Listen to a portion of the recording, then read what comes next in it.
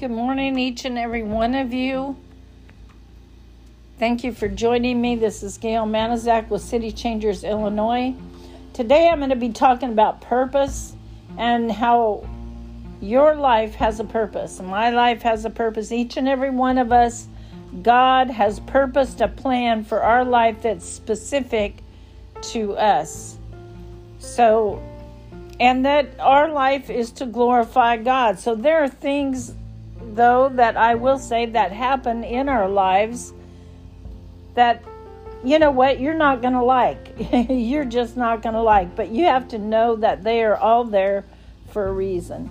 There's plenty of things that have happened in my life I did not like, but they were there for a reason. The reason is to let God use them for your good, so he can mold you into the image of Jesus, his son, right? So he is the firstborn, Jesus, the firstborn among many brothers and sisters who have believed in him. So when you believed in Jesus as the Son of God, you too came to be born again, or born of God, born again. And that's why you're part of his family. That's why you can call Jesus your brother. That's why you can call God your Father. So your Father has established a purpose for making you his child. Just like, say, Esther's life in the Old Testament had a purpose. Your life has a purpose as well. It isn't, God just has special purpose for special people. Esther wasn't any more special than you are. She's just in the Bible as an example to us. But there's a purpose for your life. And like Esther had to be very brave and go before her husband, the king, when she hadn't been invited to see him. And that was a big no-no in those days. Big no-no. God did not intend for Esther to do that alone. So when Esther went to him while fasting and praying, God was sure to give Esther the answer she was looking for. The courage to speak up for her people and to save them from death. Right? She was going to the Lord with fasting and prayer. So you know what? You probably don't have to save anyone from dying at the hands of an evil ruler, of course. But you might also need the courage to go through what you go through, knowing God has a purpose for it. All of us need courage. All of us need to be brave. We're not all just naturally courageous and brave. And you don't have to like it. Probably Esther was not thrilled about it either. But she searched for God's help. She searched for God's guidance. And like God always does, he delivered his people from evil. So, today, ask God to guide you in your life. Ask him to show you the way every day. Many years later in Esther's life, after Esther was gone and her people had been saved from death, there was another ruler that came to burden her family. And this time God chose a young girl named Mary to help him carry out his plan of salvation for his children. Mary was supposed to marry Joseph. Soon, actually. But when an angel of the Lord appeared to Mary to tell her that she was going to be pregnant with God's child, Mary did not argue with the Lord. Right? Mary recognized what God had planned out for her. It was bigger and it was better than what she or her parents had already planned. So before she married Joseph, Mary became pregnant with Jesus by the power of the Holy Spirit. Now, in that day and that time, punishment for women who got pregnant before marriage was another thing you just did not do. You did not do. It was you could be stoned to death. Was it easy for Mary to say yes to God? Think of that question. Was it easy for her to say yes to God? And then look at our own different situations that we face in our life. Well, it probably was not easy for her, yet she did it. She knew about God's promise to his people. She knew that God was going to send a Savior who could free them from bondage. She recognized God's word being fulfilled in her time, and she was also courageous to assume the consequences. So whatever the consequences were, she was willing to pay the price. That brings a lump into my throat. That is powerful. So when God says he will do something, he does it. He is a good father who keeps his promises to us. God said he will conform us, or he will make us into the image of his son, so he will. And all that we have to do is say, like Mary, all we have to do is say, yes, God, do unto me according to your word. Amen. So whatever God has chosen for your life, it's like, be it unto me, Lord. And, if we've got to fast and pray for courage or to be brave enough to do that, then we need to fast and pray. And then being like Jesus is not about going through life walking on water, right? Being like Jesus is about living a life of purpose. Jesus said that his purpose was to bring his Father glory. Our purpose is also to glorify the Father, because we are being conformed to the image of Jesus Christ every single day through every trial that we go through. And you might be asking yourself, well, what is glory then, and where do I find it? I'm glad you asked, because glory is putting the spotlight on God.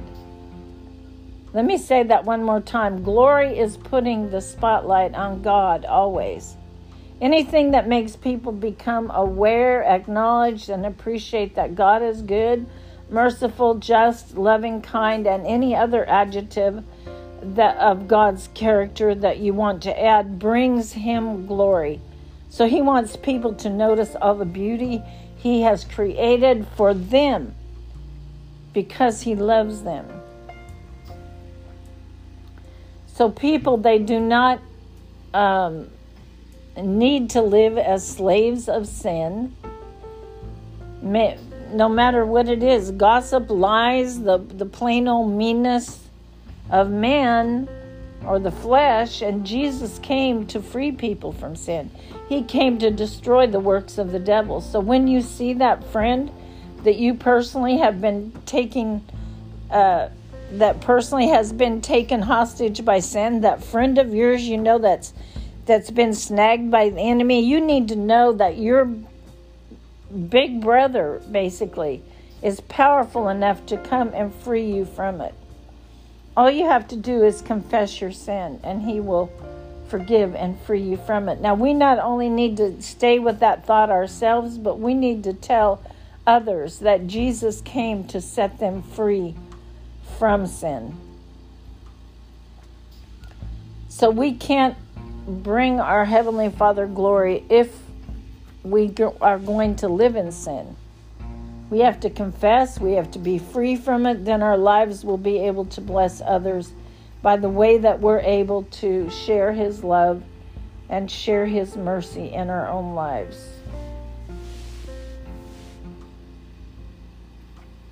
So changing the world is part of our job as Christians, to change the world, to change the atmosphere of the world with the purpose that God has given us, whatever that is in our life. For you, it might be ministering behind a pulpit. For me, it might be singing or playing an instrument, or whatever it is.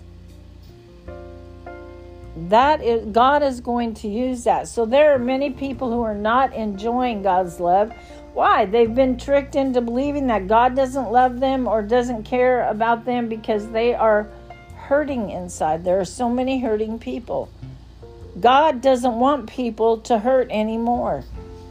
He sent his son Jesus specifically for that purpose, so people could come to him Be free from all types of bondage and fear. And the Bible says in 1 John that the life of Jesus was actually revealed to us with this purpose. Quote, that he might destroy the works of the devil. So Jesus came to destroy the works of the devil. The enemy comes to steal, kill, and destroy. And you know what? You can look at your life. Are there any areas of your life or the lives of those around you that have lost their joy, lost their peace, lost their purpose in life?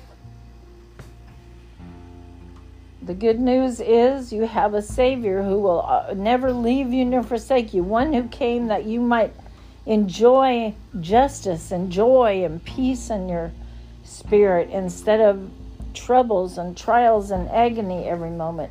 His name is Jesus, and he wants to set you free from anything that the enemy has intended for evil. Jesus can and will turn everything for good to those that love him. The Bible says he'll turn everything that the enemy meant for bad, he'll turn it into good. He will do the same for others around you. It's very important that you experience his goodness in your life first, so then you can actually share with your portion of the world where you're at what he is capable of doing. There was one day that Jesus was traveling with his disciples, and a woman from another tribe kept following them and asking Jesus to help her daughter because she was possessed by demons. Well, Jesus told the woman that because of her faith, her daughter would be healed, and she was. So Jesus, let me tell you, friends, he came to bring us life. He came to bring life to everyone, that a life-giving flow even into your whole being. He did not care about a person's tribe or color or gender to offer salvation. It was offered to everyone. And we all need to experience it. We need to experience it firsthand so we can tell others about it, right? Because those who once lived in darkness, they're now living in the light if they have met the Lord Jesus Christ.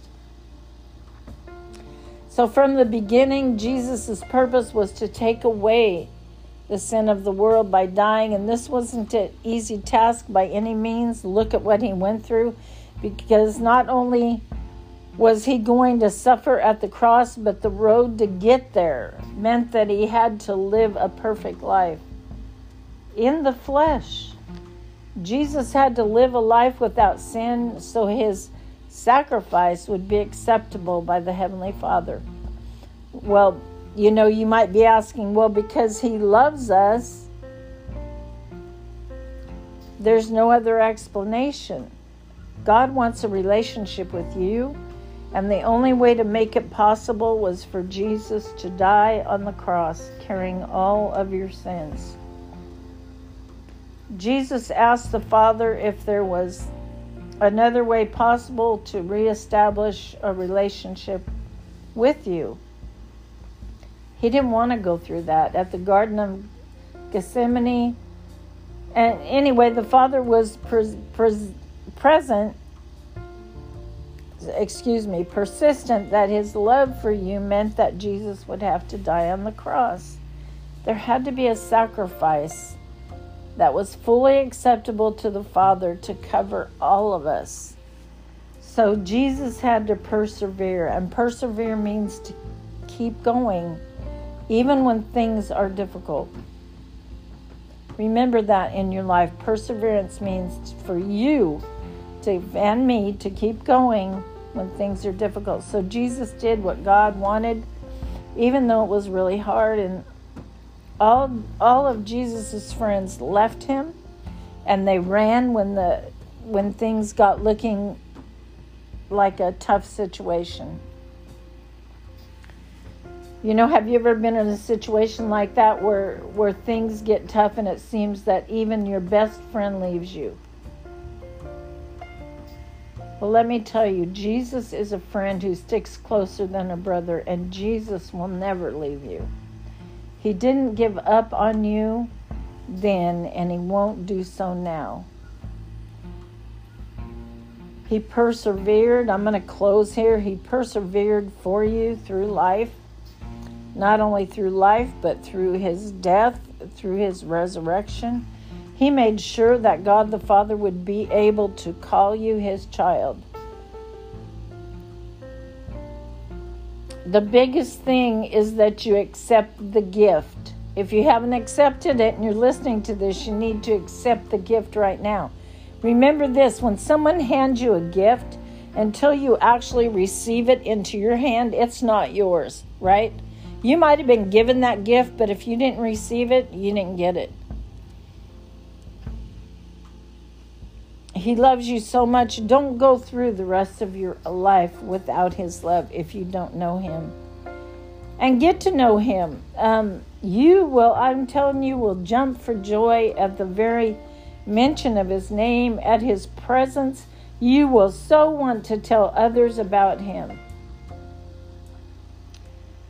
Receive it for yourself, and then, share it with others. Share it with everyone, because everyone needs to know about Jesus.